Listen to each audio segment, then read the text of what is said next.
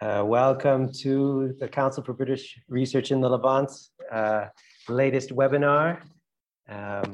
As folks collect in the room and hopefully get themselves comfortable, let me do some of my customary introductions. We have over 120 different people today who have signed up for this event today. Today we will be taking the Jerusalem book launch of A History of False Hope by Dr. Laurie Allen is taking place today from the Kenyon Institute in East Jerusalem. And we are doing this webinar in partnership with our friends from the Educational Bookshop on Salahuddin Street, also in East Jerusalem. The Council for British Research in the Levant is an independent UK research charity and membership organization that exists to conduct, support, and promote humanities and social science research on the Levant. We're one of 8 different British international research institutes, and we have over 100 different years in the region, including from Jerusalem, where we used to act as the British School of Archaeology in Jerusalem. And we have a sister organization which is called the British Institute of Amman, and together we constitute the Council for British Research in the Levant, who are bringing you this webinar today. So that's sort of my spiel on who is hosting this. I hope everybody is comfortable now, and we're ready to start. So this is going to be a Zoom webinar that is also being broadcast live on Facebook, both by ourselves and hopefully by the Educational Bookshop as well. If you would like, the way it's going to be organized is we're going to have around a 25-minute, 30-minute presentation by Dr. Laurie Allen, and followed up by around 25-minute set of questions from myself. And then we'll be taking audience questions from the audience, which I ask you to put in the question and answer feature on the Zoom, in the Zoom room. And we will not be checking anything on the chat menu today. So questions, please, in the Zoom room, and just try and be succinct with your questions, because it's not always so easy to juggle complicated questions when you're live on a webinar, but we'll do our best. And we'll do our best to get as many questions up there as possible. So without further ado, allow me to introduce our speaker today, who has written this book, which I'm very excited that we're actually having the Jerusalem book launch for. And I was very keen to see and read it when I heard about it. The book is A History of False Hope, Investigative Commissions in Palestine by Dr. Laurie Allen, who is a reader in anthropology at the School of Oriental and African Studies at the University of London. Her work has focused on Palestinian society, politics, and history, and she's the author of 2 books, both A History of False Hope, her latest one from Stanford University Press, as well as a previous volume entitled The Rise and Fall of Human Rights, Cynicism and Politics in Occupied Palestine, 2013, also published by Stanford University Press. Clearly, Dr. Allen, you like optimistic and hopeful subject matters in your research. And with that introduction, I will give you the stage to give us what I understand will be a short presentation for 25 minutes, and then I'll follow up afterwards with my set of questions. So take it away, please. Thank you. Okay, thanks so much, Tawfiq, for inviting me to talk with you, and to Maggie and CBRL for the opportunity, and thanks to all of you who have joined this afternoon or evening. Do forgive me for looking down at you. I have to stand sometimes when my back is feeling a bit wonky. It's not a metaphor for anything. So Maggie will be kindly moving through the slides for me. So do forgive my prompts to her. So A History of False Hope offers an anthropological chronicle of the long history of investigative commissions in Palestine, starting in 1919 and going essentially up until today. There have been tens of commissions to Palestine. The British love to send them, but so has the UN. And here's a partial list. Maggie, next slide. I focus in my book on 6 commissions of inquiry as a way of tracing the history of liberalism and international law in Palestine over a century. Each of these commissions has been a kind of staging of a different era of international law. And what the book presents is essentially a critique of liberalism and international law as they have produced a long history of false hope to Palestinians and those wishing for justice in Palestine. Liberalism and international law promise justice, fairness, balance, equality before the law. They promise democracy. We can see today that these promises have yet to be fulfilled. An important premise of the book is that these investigative commissions are a kind of staging of international law and the liberal values on which international law rests. The commissions are not officially legal with courtroom standards of evidence, but they are very legalistic. They involve legal experts, often including judges, lawyers. They involve the presentation of evidence, and they bring people together into a kind of spectacle of international law and perform its values. So these commissions are the lens through which I examine international law over this century. The first commission I examine is the King-Crane Commission of 1919. This group of American scholars and businessmen, Maggie, let me send the next slide up. These people came to Palestine as the Ottoman Empire had crumbled and a new international order of ethno-nationalism was coming into place under the League of Nations. US President Woodrow Wilson asked the commission to elucidate the state of opinion in what was known as Greater Syria, including Palestine. And he wanted to know, or he claimed to want to know, what the Arabs wanted for a new government or mandatory power. Another commission, next slide, that I look at is the Anglo-American Committee of Inquiry of 1946, which came at the end of World War II. The Anglo-American Committee examined the position of Jews in relation to the question of Palestine, and it came in a period marked by a shift toward the politics of humanitarianism. I also examined a UN special committee that started investigating the human rights situation of the occupied Palestinian territory in around 1969, and the Mitchell Committee, next slide. This committee brought together the US, Turkey, European countries, Norway, to investigate the start of the Second Intifada in the year 2000. Since 2000, several UN entities have emerged as central to Palestinian politics. The Human Rights Council is a major forum in which the UN addresses human rights and humanitarian crises, and it has become the body most active in forming investigative commissions in Palestine and elsewhere. Although the UN has sent many commissions to Palestine, it's really the Goldstone Commission that has been by far the most controversial. And Maggie, if you want to go to the next slide, here are some images of South African Judge Richard Goldstone, the head of this committee. And this is the last commission that my book examines. It was launched in the wake of Israel's assault on Hamas in the Gaza Strip in December 2008, January 2009, the so-called Operation Cast Lead. And the Goldstone Commission is particularly interesting for how it highlighted the category of international crime in discussions of Israel's treatment of Palestinians. And with this anti-impunity turn, reignited some Palestinian hope in international law yet again. So each commission has consisted of a group of experts of one kind or another, including academics, lawyers and judges, legislators, diplomats, and each was charged by a government or coalition of governments with investigating a specific set of circumstances, usually prompted by a period of intensified violence. In general, they are tasked with understanding the reasons for violence and making recommendations for how to reach a political solution. Commissions are a form of international intervention, a tool of global governance, a forum for the incitement of discourse and knowledge production about Palestine and the conflict with Israel.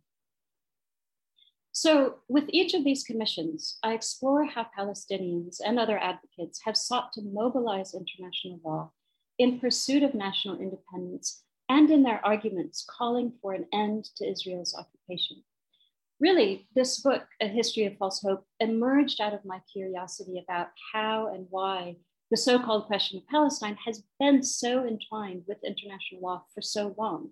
With international law, it clearly has not produced any just solution for Palestinians or the peoples of the region.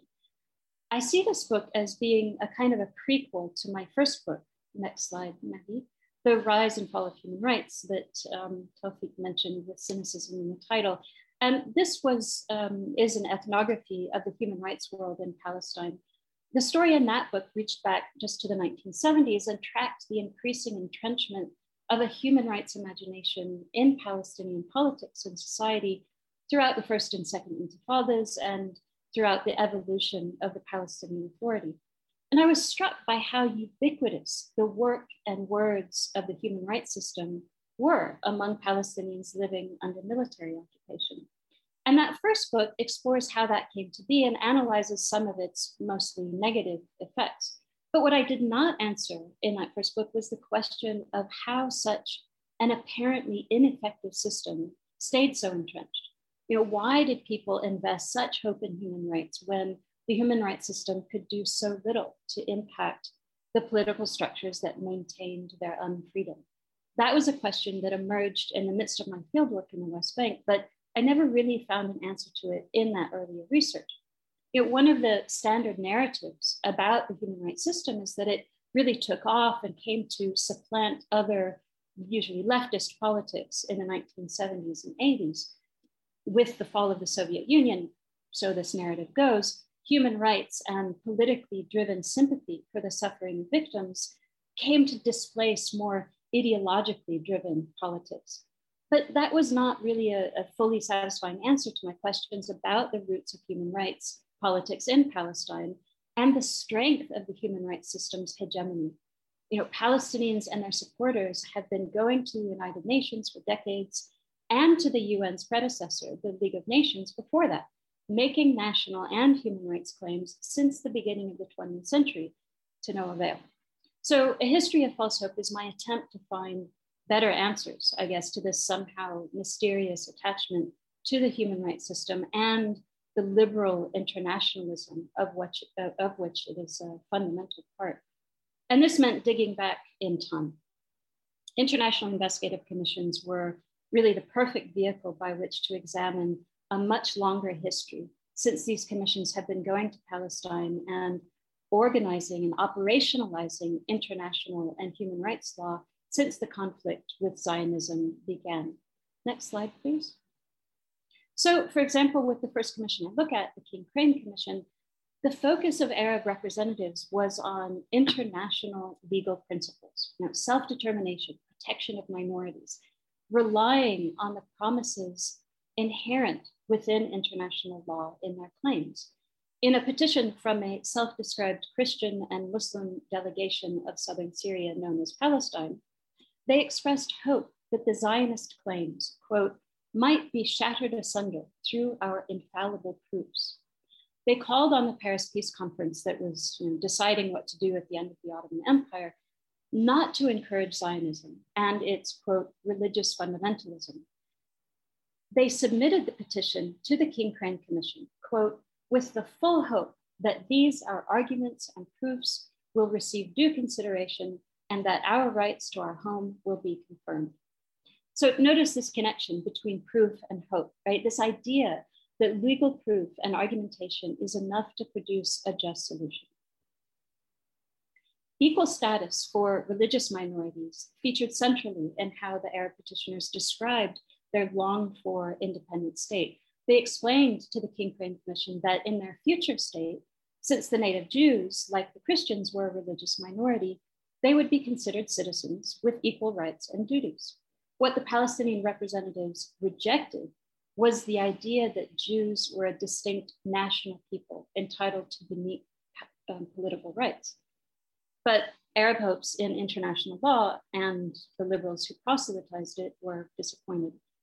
Despite the Arabs' uniform demands for absolute independence that the King Crane Commission recorded, the great powers granted the mandate of Palestine to the British, as you all probably know, which ruled it under the aegis of the League of Nations until Israel gained an independent state in most of the territory in 1948. So that's just one example I recount in my book of how Palestinians put their faith in international law, had hope that the international community would respect their rights and be persuaded by their international legal arguments. I think a main conclusion of my book is also its premise that commissions of inquiry are a fascinating lens onto Palestinian political history in a transnational frame, because each of these commissions brings a really diverse international group of people together to debate what's going on in Palestine and what role law and liberalism should in fact play. So they reveal a picture that really runs contrary to a lot of the standard histories and polemics about Israel-Palestine that normally report and condemn Palestinians' refusals to agree to bad deals for partial autonomy and partition of their country. But my history of commissions shows that there have been a string of Palestinian efforts to proffer democratic solutions to the so-called question of Palestine. How many today know or could even be induced to believe that Palestinians had detailed plans in place for a democratic Palestine with constitutional guarantees of equal citizenship for all, Jew and Muslim and Christian, in 1919, again in 1946, right? So let me give you an example. And this is part of the presentation to the Anglo-American Committee of Inquiry in 1946. Maggie, next slide. The Arab people has again and again emphasized that the only just and practicable solution for the problem of Palestine lies in the constitution of Palestine into a self-governing state with its Arab majority, but with full rights for the Jewish citizens, a state which should enter the United Nations on a level of equality with other Arab states, a state in which questions of general concern, like immigration, should be decided by the ordinary democratic procedure in accordance with the will of the majority. The government they propose would be, quote, representative of all Palestinian citizens on a level of absolute individual equality. This statement exemplifies these liberal views that I'm talking about being such a consistent thread throughout Palestinian political history. The next slide is Albert Hourani, who was the lead author of the Palestinian presentation to this commission. As the Arab office of which Hourani was a part and which organized the presentation for this commission, as they laid out their vision, they emphasized the rights of Jews who were already in the country as legal citizens. This vision for the future was one in which Palestinian citizens, Arabs and Jews alike, would have responsibility of the welfare of the whole people of the country. And that's the quote from the Palestinians' presentation. Other documents that they submitted outlined the formation of the government through constitutional and legislative assemblies. They had a provision for an electoral law and other guarantees that should be, they said, embodied in a UN General Assembly resolution. And in the next slide, there's an image of Frank Aydelotte, an American member of the Anglo-American Committee of Inquiry with Albert Einstein, who gave testimony to that commission. So the thing is, in the Arabs' testimonies and submissions to this committee, sympathetic acknowledgement of the humanitarian dimension of the Jewish situation was universal. Leaders in various Arab countries offered to open their doors to Jewish immigration. In Hourani's testimony, he said he felt, quote, deeply and personally the suffering of the Jew. And these expressions were not limited to performances in front of the committee either. Musa Alami, who was a Palestinian political independent and head of the Arab office that was advocating for Palestinian rights, contended that the refugee problem was a universal one. The Arabs were willing to contribute their share to solving it, he said, but they could not do so before they had achieved their political rights. So my point here is that there is little record of the Zionists and Westerners' refusals to agree to democratic solutions, even as Palestinians have been presenting them through the language of international law for over a century. Now, it isn't my book's main purpose, but A History of False Hope is also a chronicle of those refusals and the liberal excuses that have been given for them. In the end, the Anglo-American Committee of Inquiry issued a report that called for a huge increase of Jewish immigration to Palestine that would basically help cement Zionist control in the country. So Albert Hourani and the Palestinians' presentations of international legal principles were not enough to convince the Committee of Palestinians' rights in the country. It's important to understand that I examine this history of investigative commissions in their social context, not specifically their reports, which I think have been, that maybe sometimes the least interesting aspect of these commissions of inquiry. So I look at them in a more kind of dynamic and ethnographic way. I've observed how a huge variety of people have interacted with these commissions, how Palestinians and their advocates have tried to make their political case to the international community via these commissions. And this has included everyone from official political representatives to lawyers, NGO and human rights activists, to regular, unaffiliated people, fishermen and farmers and housewives. All kinds of people have been brought into the orbit of international legal discourse via these commissions. In reading the archives to write my book, I noticed pictures, for example, of whole families coming to make their case for Palestinian independence to the King Crane Commission. Next slide, please. And you can see here an example, and the kind of raggedy clothes indicating their status. And again, this is just another indication of how widespread has been the investment of people in these international legal processes. And I also read the testimonies given by school teachers and grandfathers and political prisoners to UN investigators in the 1970s and more recently. And what this research has revealed over and over across a century of history is that engaging the human rights system, making their case to its arbiters, has mattered to a lot of people in Palestine. Now, I don't have time to go into detail, but what's evident in Palestinians' testimony to the many later investigations that the UN and other government coalitions have sent is that they each reignited a vigorous hope in that world body and the power of international law, hope in a world working in the service of human rights. As one witness from the West Bank told a UN committee in 1974, the UN gave him, quote, "at least a ray of hope for us in the future of humanity." Exchanges between Palestinians and their investigators are full of such announcements of hope, continually expressing their belief in a humanity with a conscience. These are expectations that the international community will put an end to their suffering. The international community, through these commissions, encourages these expectations. As I mentioned, in 2009, South African Judge Richard Goldstone explained the goal of the UN Commission he was heading. Next slide, please. He said, quote, "the aim is to allow victims and survivors on all sides to speak for themselves to the international community." One of the survivors they heard from was a man from the Gaza Strip who lost 11 members of his family to Israeli shelling. He told Goldstone, quote, "what we hope is that you will portray the picture as you have seen it, and we hope that the criminal will be held accountable for his crimes. Israel and the occupation army have perpetrated every single war crime in the books: the houses, the trees, the children, the schools, the mosques." So his was a bitter hope.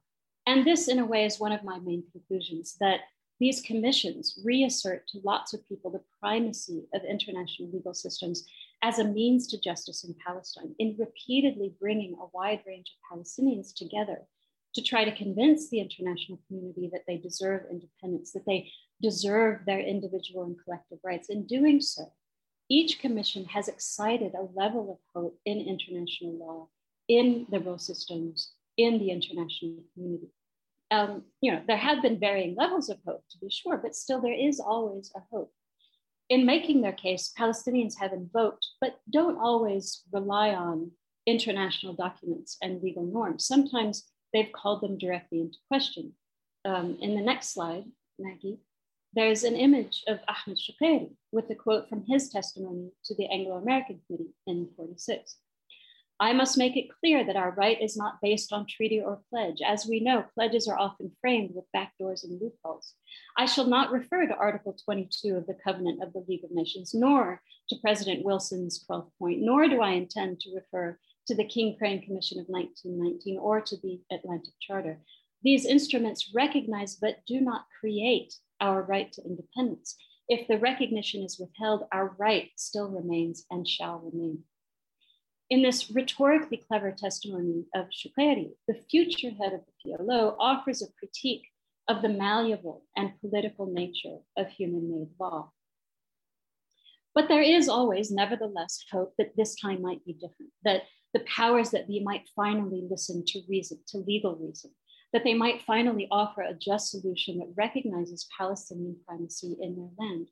And each time, these hopes have been disappointed. So one conclusion is that international law, these liberal systems on their own, are simply not sufficient for achieving justice and may in some ways even be a hindrance. With each new commission, there's a new context, a new focus, a new set of terms by which Palestinians have been judged, by which they have had to prove their liberal credentials. And this leads me to a third main point of the book and a final point that I'll make in my comments just now about the shifting nature of these commissions and international law over the past century. What they demanded kept changing, these commissions, but also what kept changing was what they offered. So first, in terms of demands, Palestinians had to initially show that they were a nation. They had to prove their national identity and national coherence to the King Crane Commission. And then they had to show that they weren't two nationalists, that they were reasonable, compromising, and sympathetic towards the Jewish victims of the Europeans' Holocaust. And then we shift again in the 60s and 70s when there's a change at the UN, when increasing numbers of recently decolonized peoples gained a voice in the UN General Assembly. And third world solidarity really becomes much louder and seemingly powerful at the UN. At this point, international human rights and humanitarian law is held up as a basis for condemning Israel's actions in the occupied territory. But Palestinian citizens of Israel kind of get left behind in this discourse. And from then onwards, the UN has been the most prolific dispatcher of commissions, and international human rights and humanitarian law are their reference points. And throughout, Palestinian representatives to these commissions have held firm to these principles, to arguing their case within those international legal terms. And then the language of war crimes and anti-impunity emerges as another kind of hook, as the International Criminal Court becomes another venue for Palestinian legal claims. What this long anthropological historical approach shows is how each new iteration of international law's promises reaches out to new generations, re-inciting faith in the existence of an international community that cares, prompting belief in the notion that law can be an objective arbitrator.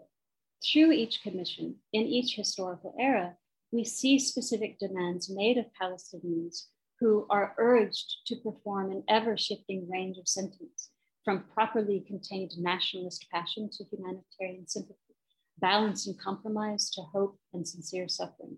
And I tease out all of these demands across these commissions that I write about in the book. Although the continually shape-shifting criteria end up being impossible to fulfill, each permutation offers a new opportunity for Palestinians to kind of grasp at carrots being dangled seemingly just for them, because the rules of international law demand an end to their colonial confinement.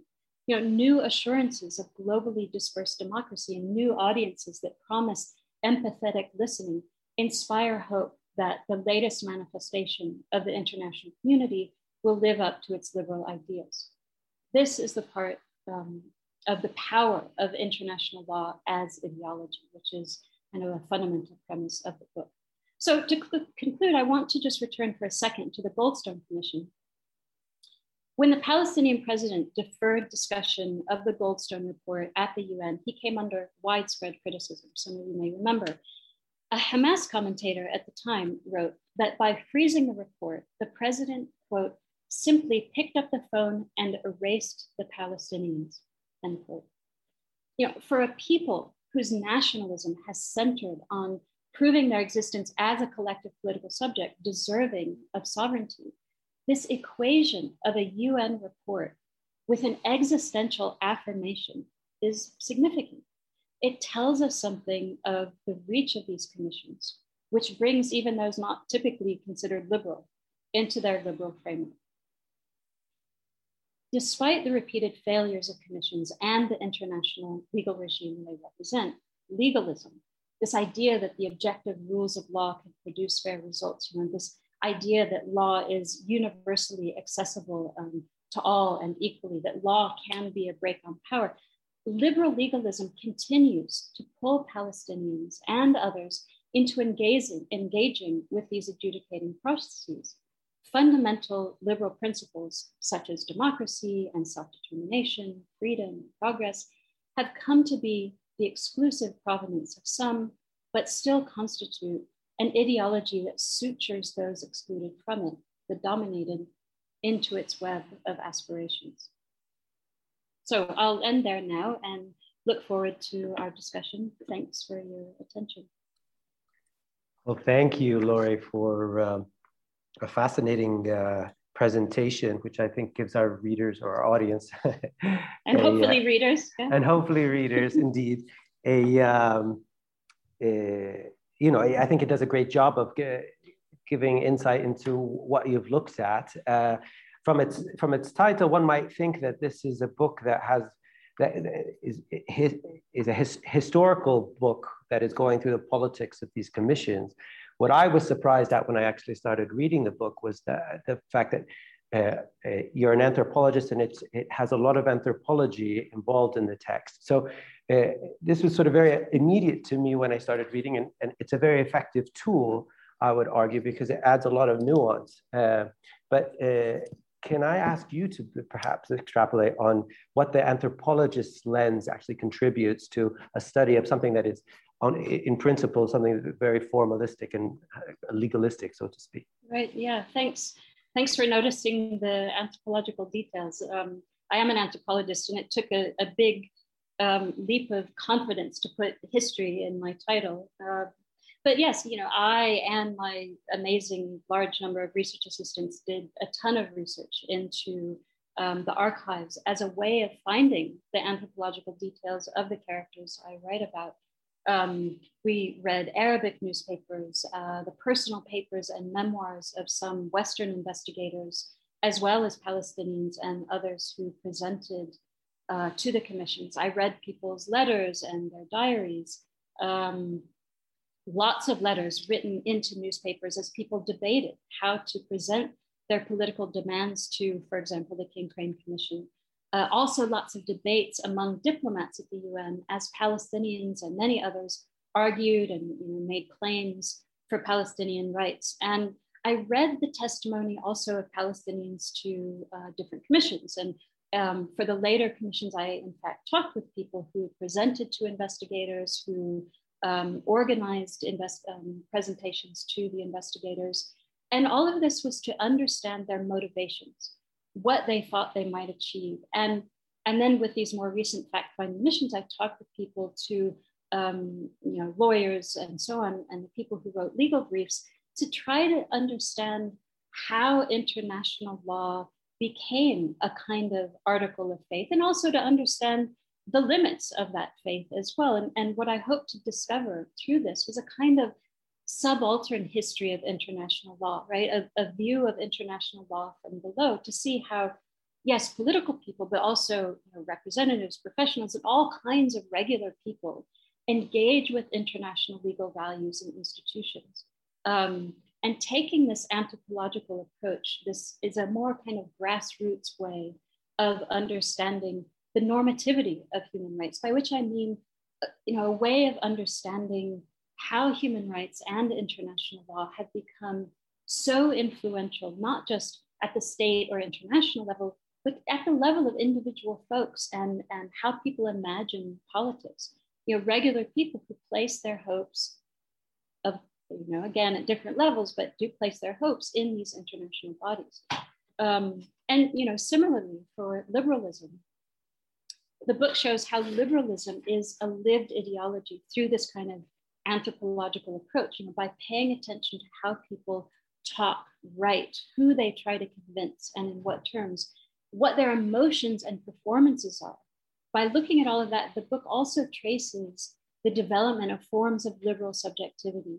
The power of liberalism, like any ideology, inheres in how its existence becomes a material force, an embodied way that people are living in the world. So A History of False Hope seeks to concentrate attention on those dynamics of everyday liberalism, of how people understand the strength of international law and its grip on people who suffer from it, right?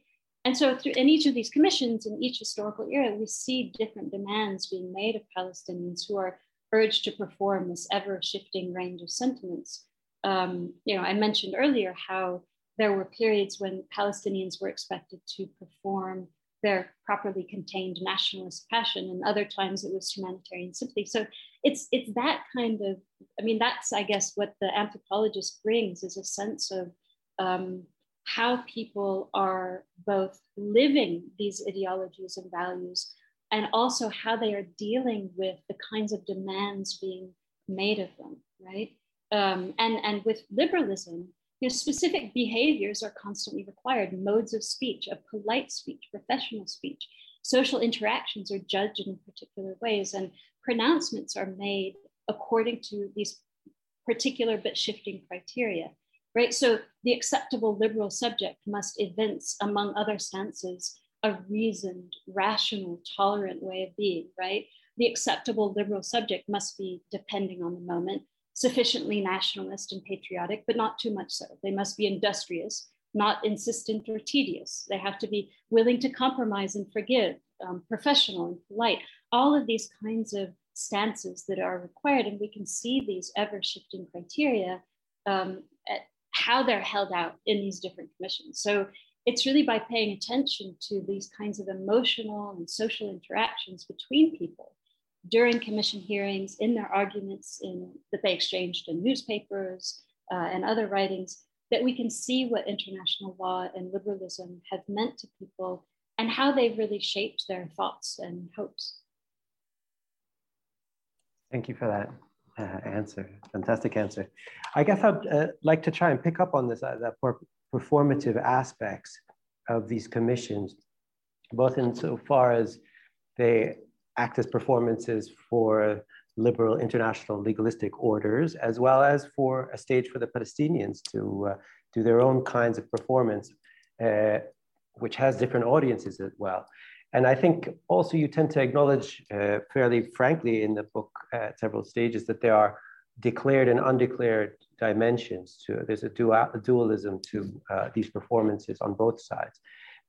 Given the fact that you studied so many of these, I mean, I think if I added them all up, you had around 23 or 24 commissions that you looked at. I'm not sure if you looked at all of them so much in depth. I'm sure that was a lot of paperwork to go through, as with every event that ends up coming here, you end up seeing the amount of research that's generated in paper trails is astonishing, especially in the last 25 years. And that's also been a very busy time for these kinds of commissions as well. But in any case, given the fact that you have the benefit of having studied the arc of these performances over time, can you speak to, things that more dynamics around what shaped them, and particularly the declared and undeclared dimensions that are not just evidenced in the linguistic or the micro that you were talking about? Yeah. So thanks for that. I think there are a couple of examples that illustrate this in really interesting and frankly frustrating ways. One is the Mitchell Committee that came to Palestine during the Second Intifada. But the first one I want to talk about is from the Anglo-American Committee of Inquiry, which, as I mentioned, went to Palestine in 1946. It also went elsewhere to explore the situation of the displaced Jews and to explore it in relation to Palestine and Zionism, in fact. And what really, really struck me in my reading of how this committee dealt with the Palestinians and other Arabs who provided testimony was how unwilling they really were to listen to Arab liberal claims and democratic discourse, how unwilling they were to see most of these people as making rational arguments, because instead they were actually looking for a different kind of liberal performance that showed sympathy for the plight of Jews at its center. Right? So despite Palestinians' assertions that the humanitarian crisis of the Jews did need to be solved, but not at their expense, despite this, members on the Anglo-American Committee were mostly unimpressed by the Arabs that appeared before them. The Westerners dismissed their case as being basically boring and a repetition of the standard Arab arguments that Palestine was Arab and the Jews were interlopers. That's I pulled up a quote from one of what the committee members had said to dismiss the Arab claims. The Americans and British did not interpret the Arab arguments about self-determination as a principled and consistent political stance, but instead they dismissed it as being rigid and unimaginative, right? They found the Arabs to be intransigent, and they thought what they presented was overstatement. And you can read in their diaries and their letters to their wives' home that they found it distasteful. Right. And this is where you get to the kind of unspoken ways that people were judging each other. One commissioner, this guy, James McDonald, was actually an avowed Zionist. I mean, it was known that he was a Zionist supporter, but he ended up on the committee anyway. And he took every chance to dismiss the Arabs' testimony. He called them intransigent so many times in his diaries that I stopped recording the instances. He wrote in his diary, for example, and let me pull up another quote. He said, on the whole, the Arabs made an impression of such unyieldingness that it would be impossible to win them by any sort of compromise, right? So there are all of these kind of blanket dismissals of their political arguments based on these other kinds of criteria. Other commissioners did have begrudging words of praise, I guess, for Albert Hourani. They were, impressed by his eloquence, his intelligence, but you can read in the back and forth with him that his testimony was weakened, his credibility was tarnished because he fell short on expressing enough sympathy for the Jews, basically. He neglected to express it in the right way at the right moment. So there was this moment when one of the commissioners questioned him on the Arabs' demand that Jewish immigration to Palestine stop. And the commission secretary reported that Hourani would not agree to the admission of a single additional Jew to Palestine, not even the aged and infirm among the displaced people. But the fact is that the Arab stance was really clear. The doors of Europe and America should be open to the victims of the European war, right? Not the politically fragile Holy Land. The Arabs recommended that the refugee problem should be adjudged by the United Nations at the equal expense of all its members. And that's what they said in their presentation. And that was what was ignored, right? What struck the committee was this, intransigence rather than Hourani's argument. The commissioners were reading, maybe reading what they wanted to see in the emotional and rhetorical performances of the Arab presenters. And as I write in my book, I kind of describe this as being a humanitarian structure of feeling that formed the way that Westerners discussed the issue at this time. This deployment of humanitarianism trumped Palestinians' legal liberal arguments. Palestinians didn't adhere enough or in the right way to these humanitarian demands because they were continuing to express their commitment to the ideology of international law, right? But World War II had created these conditions in which sympathy for suffering would become a core virtue of liberalism. And this committee, the Anglo-American Committee, really reveals how the correct expression of sympathy for Jewish suffering became a performative requirement of the good liberal. I can talk about another example from the Mitchell Committee. I don't know if I'm going, should Go ahead. Offer that? Yeah, so we're fascinated. So this one is really fascinating. It was just incredible to be able to talk to people who were involved with this one. I interviewed Senator George Mitchell, a bunch of his staff people, the Americans. I talked to the Norwegian delegation. So I got pretty firsthand views from the committee staff, as well as from the Palestinians who presented to the committee and organized the presentation. So again, just to remind people, this is the committee that came at the Second Intifada, and it included Americans, British, EU, Norwegians, former president of Turkey, to try to understand the causes of the Second Intifada and supposedly provide a road back to the peace process. And what was really so interesting in talking to both the Palestinian representatives and the commission members and the staff was how they read Palestinian presentations. They were all really, first of all, really impressed by, and probably frankly in a somewhat racist way, some of them were surprised to be impressed by, the Palestinians' professionalism. This was the work mostly of the negotiation support unit, which had been formed to support the Palestinian leadership in negotiations. And it was mostly Palestinians or Palestinians from the diaspora legal professionals who had been supporting the leadership. And then when the breakdown in peace talks happened, they took over the presentation to the Mitchell Committee. And so what the Palestinians performed very well, and I don't say performed as in it being a false performance, I'm saying that it was how they interacted with people, was in a very professional way. And they put a lot of effort into producing written statements to the committee that were very steeped in international human rights and humanitarian law. And it was, the language that made sense to them as lawyers and which they thought would make sense to George Mitchell, who was a former judge, and the other committee members who were all, diplomats and legal people. But what many of the committee staff members remembered, especially the Americans that I talked to, were the more emotional performances that they saw. They were more struck by the Palestinians and Israelis who had lost loved ones in the violence, right? And in fact, they saw the legal documents as so much cold, dry paper. And one of them said this to me. So here again, we see Palestinians performing or producing and being very committed to, in fact, international legal principles, only to have that in a lot of ways dismissed. And of course, what the Mitchell Committee report came up with in the end was a language of both sides, right? Where Palestinian representatives, they were trying to impose these international legal principles as the correct framework for determining a resolution to the conflict. The Mitchell Committee patiently recognized the fear and hate and anger and frustration that have arisen on both sides, right? So while Palestinians described their position as responding to Israeli allegations with facts and evidence and lots of statistics, and they insisted on legal obligations that flow from Israel's role as an occupying power, all of this legal stuff, the Mitchell Committee, in their report, encouraged Palestinians and Israelis to appreciate each other's problems and concerns, right?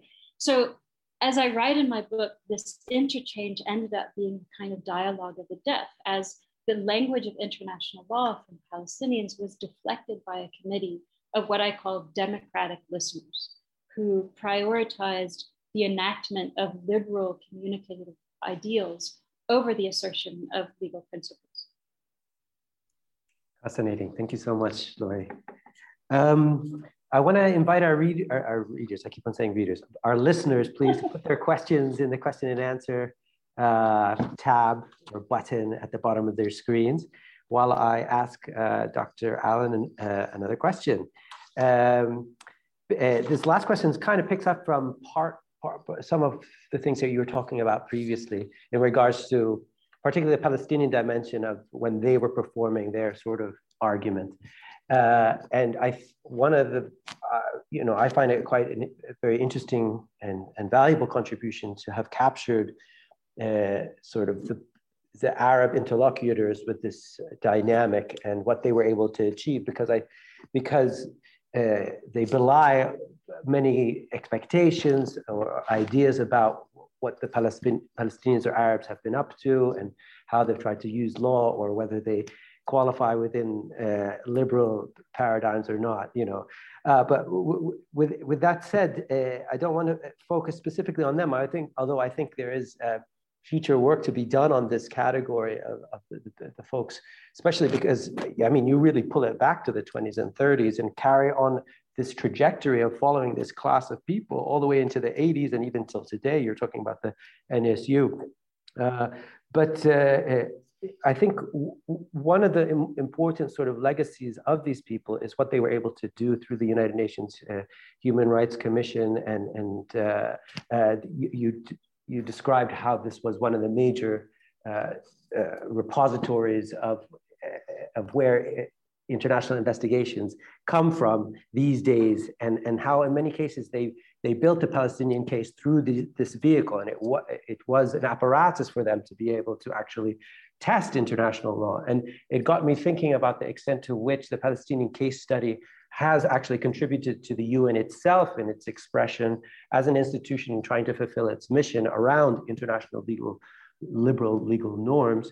That how constitutive has the Palestinian case study been for the UN in regards to its own raison d'etre? That's a really good question. It's a big question. And frankly, I think there's another book to be written about the mutually constitutive nature of Palestine and the UN. So for those of you in the audience looking for book projects, we've just given you two. One is about Palestinian liberalism through history, and the other is about Palestine and the UN. And of course, the UN is a giant, complex, and non-unified body. And also, it's an inconstant one, right? Many bits of it have spent an inordinate amount of energy on Palestine, from UNRWA to OCHA to ESWA and all of the other acronyms. The number of UN resolutions and reports and controversies around Palestine and Israel in the UN is countless. And one thing my book tries to show is the kind of shifts in the zeitgeist of global governmentality via the UN, through which conflict, in fact, throughout the global South has been managed. And although international law has remained kind of baseline of Palestinian engagement with the international community, what Commission investigators really focused on shifted, as I said in my earlier comments. But I think maybe I could answer your question by focusing on a particular period, a specific historical example. One of the chapters of my book focuses on a UN Special Committee that began in 1969, and it has issued a report every year since then on the human rights situation in the occupied Palestinian territory. And it got some attention in the early years, but it's kind of blended into the background of the deluge of human rights reports that have come out over the years. But there was something really interesting in the 1960s and 70s. For Palestinians, transformations at the UN in this period prompted hope for better results from international law yet again, because the UN General Assembly was where a growing number of recently decolonized nations really started to rally together to produce anti-colonial and anti-racist international legal innovation.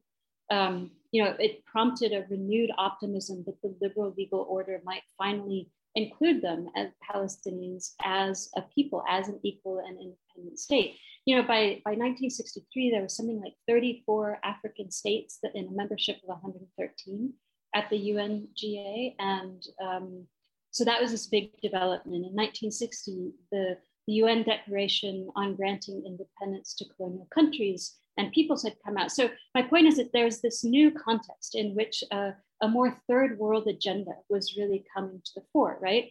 And so I read how much real genuine optimism there was among Palestinians and their kind of third world solidarity cohort, and how they put Palestinian demands for rights really at the center of discussion at the UNGA in this period. And you see the people who understood experientially the evils of colonialism and racism and apartheid, you see them, trying to uproot these things through the UNGA. And in a way, the UN came to symbolize a new version of the international community and its solidarity with the Palestinian struggle.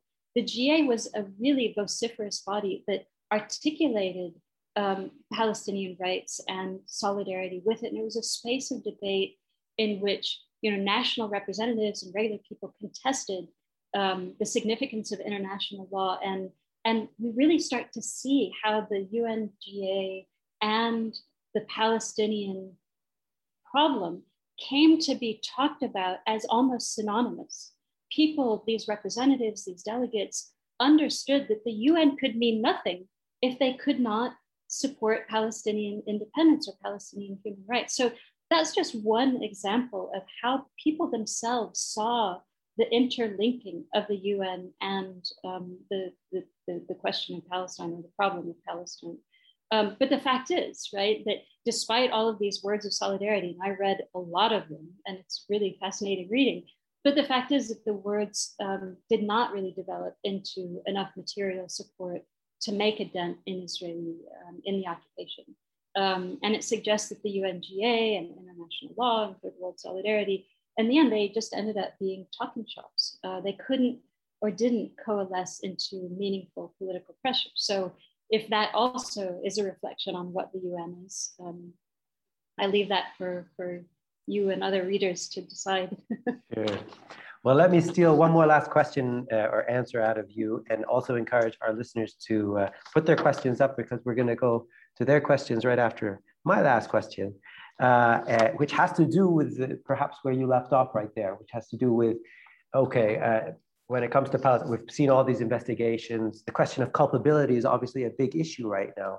And you mentioned in your presentation, as well as your book, that the Goldstone Committee or the Commission perhaps began to introduce a new set of sort of tools, or it brought the idea of war crimes to the forefront, which actually I was about surprised that it hadn't actually taken place before, because there was no shortage of potential cases before. But in any case, 2008, 2009, or Goldstone is actually 10, I guess it comes afterwards.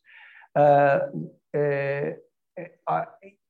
guess I want to test to what extent the commissions post-Goldstone have begun to evidence, or are we indeed getting closer to the ability to take tangible kinds of action that can render some forms of justice through these international bodies, through things like these investigative commissions?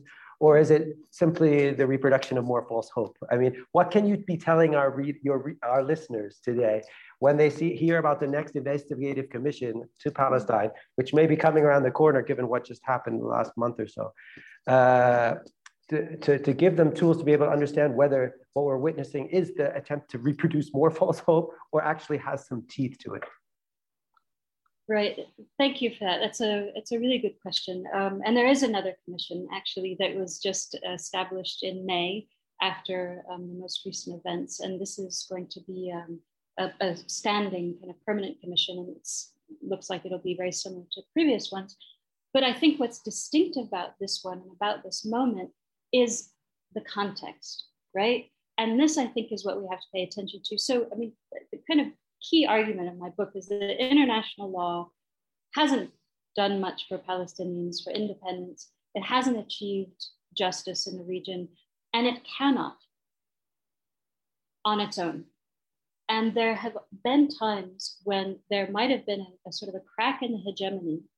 For example, during the Peel Commission of 1936, maybe during the Third World era at the UN. But this was when there was greater energy and solidarity energy that could have brought what international law was doing farther into the world to create actual political change.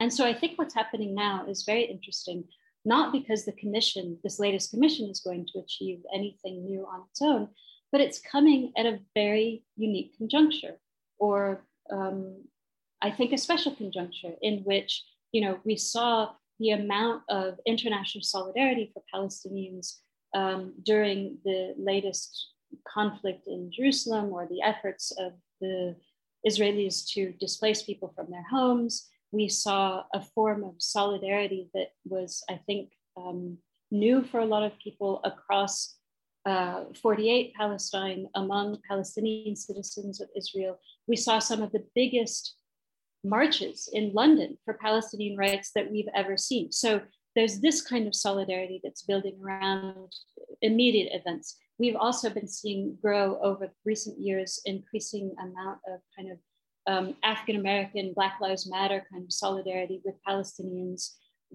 through a kind of shared understanding of how people are subject to militarized policing and state violence, and new kinds of solidarity coming out there. BDS. And then there's been this whole new slew of conversation about Israel as an apartheid state, right? So you've got people like Alexandria Cortez, who calls Israel an apartheid state. We've got Adala and B'Tselem and Human Rights Watch and Al-Haq, lots of new reports coming out telling us again how Israel is like an apartheid, or is an apartheid state. At the same time that Israel is just putting its Jewish supremacism right out there in the Jewish nation state law that, you know, denies collective rights of Palestinian citizens of Israel, and enshrines in law Jewish supremacism as a basis of the Israeli state. So together, this might constitute a kind of conjuncture in which enough different kinds of people and pressure are coming together, both pressures in solidarity with Palestinian rights and against Israeli actions. And maybe it can grow to be enough in order to shift the status quo. But a UN commission on its own isn't going to do that. It might be able to feed into this discourse, right? But I think there has to be a more concerted set of channels for coalescing those discourses, those arguments, those pushbacks, and make politicians who let Israel get away with what it gets away with suffer for letting it get away with it. They need to suffer at the ballot box and in their coffers and in public debate, right? So, you know, I may not be, well, what's the expression? Optimism of the will, what is it? Pessimism of the intellect, optimism of the will. So I think this is a moment, though, where optimism of the will has some legs. Okay, well, thank you for those reflections. We're going to shift now to the questions from the audience, and we can tell that there is actually good interest in this topic. We have 8 questions so far. I will just read it off the top here. The first question comes from one Carrie Abbott, who says, in regards to the focus of Mitchell, I guess the Mitchell Committee on people-to-people angle, that this was introduced by Dennis Ross and others with donors as quote unquote peace building between individuals instead of a conflict resolution between peoples. It proliferates in conflict regions today as a way for anyone to do something to make peace without addressing the main issues of occupation, etc. However, it was noted by UN diplomats that the terms often were not the obstacle, the international legal issues, but ultimately the idea the other side did not appreciate their suffering, as in Palestine or Cyprus. The facts can be manipulated by people through their focus. There are always underlying issues, and international law is used often as a last resort by the weaker party. Does it seem the party who invokes UN resolutions often has no other tools to access rights? This is a comment and a question. So okay, yeah, I'd put it yeah. No, thanks for that, Carrie. That's a good comment and a good question. And I think that, yeah, international law is often not really a tool of last resort. As my book shows, it's been a constant tool of first, second, and third resort and constant resort.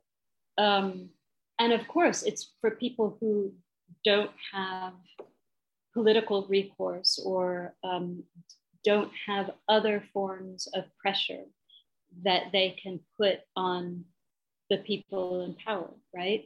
And I guess what I'm trying to show in the book is that there's been a lot of faith in international law as this form of a break on power, as something that could be mobilized as a break on power, but it simply cannot be such without a broader political mobilization to make that pressure have teeth, because international law in a lot of ways is just a talking shop. I mean, I think that the International Criminal Court is really interesting for people because it holds out the possibility of actually putting someone in prison for what they've done to Palestinians, right? So international law can seem like a stronger tool than it is. And I guess that's been part of my critique, is that it needs to, people who are interested in trying to advocate for Palestinian rights need to think about it in a broader, more complex context, I think. Right. Okay, we're going to jump to a question by Yazan Duran, who asked a very interesting question. He says, I'm wondering if you could say something about how the commissions may have received Palestinian/Arab liberalism. What you said about the different performances of liberalism on the part of the Palestinians suggests that their liberalism was usually regarded with some kind of suspicion, i.e. that they are not sufficiently liberal or not genuinely so. If I'm correct to read this into what you're saying, what role did this suspicion play both in how the commissions made their recommendations and how Palestinians continue to be bound to the norms of liberalism, even in the face of its failure to deliver justice? Thank you, and thank you for that excellent question, Yazan. Yeah, fantastic question, Yazan. And it depends on which commission we're talking about and which commissioners we're talking about. So I think in my comments to one of Tawfiq's questions, I mentioned how in the Anglo-American Committee of Inquiry, there was a kind of a resistance to Palestinian or Arab liberalism, or a refusal to really accept it or believe it, and a quickness to dismiss Palestinians' offers or other Arab leaders' offers to provide an alternative solution for the suffering of the Jewish displaced people of Europe. So that was one example. But like with the King Crane Commission, some of the liberal members on that committee were very convinced by the Arabs' demands for independent Palestinian Arab nation state. They believed them, some didn't. And so like William Yale, who's the commissioner I'd love to hate, just could dismiss Palestinian nationalist claims based on whatever he pulled out of his hat. He just refused to listen to it, whereas some of the other people did. And in the end, that committee report, in fact, reflected the Arabs' demands for an Arab independent nation state in historic Palestine. Other things got in the way of that report having an effect, including Woodrow Wilson's illness, the British and French not wanting it to happen, and so on. And then we can shift to, for example, the Mitchell Committee, where, as I said, a lot of the, in fact, all of the commission staff members and commissioners who I spoke with were unanimous in their appreciation for the, not just the professionalism of the Palestinians' presentations, but essentially their liberal ways. I mean, they might not have said those exact words, but it was kind of implied in the conversations I had with these people that they believed Palestinians' arguments and commitments to international law, but it isn't what ended up swaying them. International law was not what they wanted to happen. And again, outside events came in. Bill Clinton left office. It was under Clinton that the Mitchell Committee came together, and George Bush came into power instead, and basically it lost steam. So, you know, I'm not saying, I don't ever mean to imply that it's just the success or lack of success of people's liberal performances that determined what happened next. That's not what I'm trying to do or say. These things always happen in very complex contexts. But the point is that even when the commissioners were convinced by these liberal performances, it still was not enough to sway the results. Great, thank you. Perhaps that's a good setup for Jesse Harrington's question, who writes, how much did geopolitical considerations influence the conclusions that these commissions arrived at? Events like the Russian Revolution, the Cold War, oil interests. Yeah, that's a good question. I mean, I'm not a kind of international politics IR scholar, so it's not how I analyze these commissions, but for sure, those contexts were relevant, right? So with the King Crane Commission, you've got indeed the Russian Revolution, and you've got the Americans wanting to kind of perform their democracy and perform their anti-imperialist kind of stance. And that was part of what led Woodrow Wilson to form the King Crane Commission, because it was a committee that was going to ask the peoples of the Levant and elsewhere, you know, what kind of future government did they want? It was an exercise in self-government and producing self-government, or it was the pretense of such an exercise, right? And this was partly in the context of a contest with what was happening in Russia, right? The Anglo-American Committee, yes, this happened in the Cold War, where you start to see a kind of a shift between the power of the British in the region towards the Americans. And so there was a lot of kind of shilly-shallying and dilly-dallying amongst the leaders of those countries, trying to use the commission in a way to deal with their own kind of diplomatic issues, because the British were, they had really suffered from World War II economically. They needed American support and so forth. So of course, these contexts always do play a role. Excellent. No, important. But I understand, of course, it's very difficult to be able to bring that context in and recreate it for every commission that you're trying to describe. And I think you did well to point to what you could on the more micro level, the granular level, rather than the macro, and let everybody else do their research. But okay, so next question is actually from one Gabrielle von Brück, who writes, for the first time in its history, the Knesset now has a human rights representative linked to one of the parties that are a part of the ruling coalition. Do you think that there is any hope that they will be taken into consideration in relation to Palestinian aspirations? Gabby, thank you. It's nice to see you in the Q&A. Gabby is a colleague. And no, I don't suppose so. I think that, you know, I guess the point I'm trying to make with each one of the commissions that I look at, and most of my analysis of human rights politics, is that these languages, these values are important. They do hold up standards. They do keep ideas like people shouldn't be tortured in the mix of acceptable demands, right? And I think that plays an important role. It plays an important moral role. And because the UN and these other authoritative bodies have endorsed these values, they do carry some kind of weight somehow, but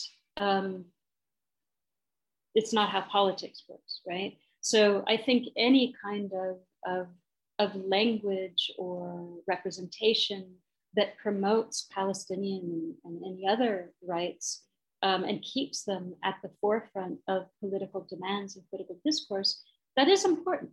But it won't achieve anything politically, as I've been saying, without lots of other things coming together.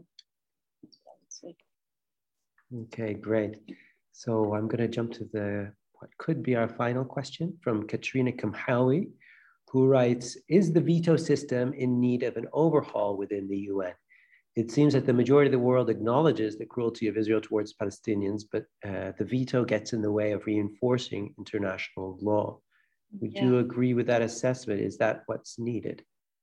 Yeah, I think that's a great idea. I just, I don't see it happening, right? So the UN was established by people who made sure that it would not have teeth, right? That it couldn't bite them in the ass. And excuse my French. And I think that I just can't imagine a situation in which people who have veto power or governments who have veto power would allow for it to be taken away. But yes, I think that it is a fundamental block in the actual implementation of international legal values and principles in international law. So I think it's a good idea.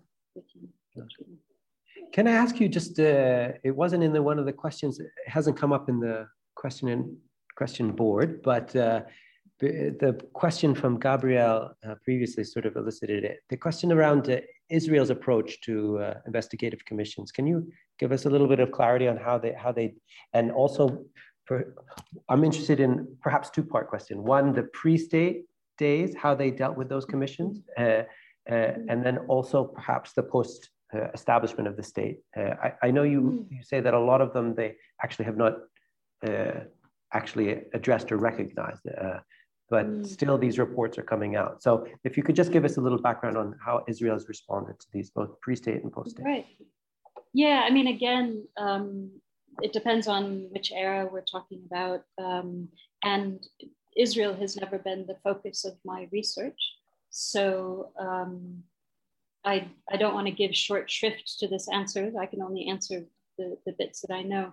So for example, the Zionists engaged very, very assiduously with the King-Crane Commission and the Anglo-American Committee of Inquiry.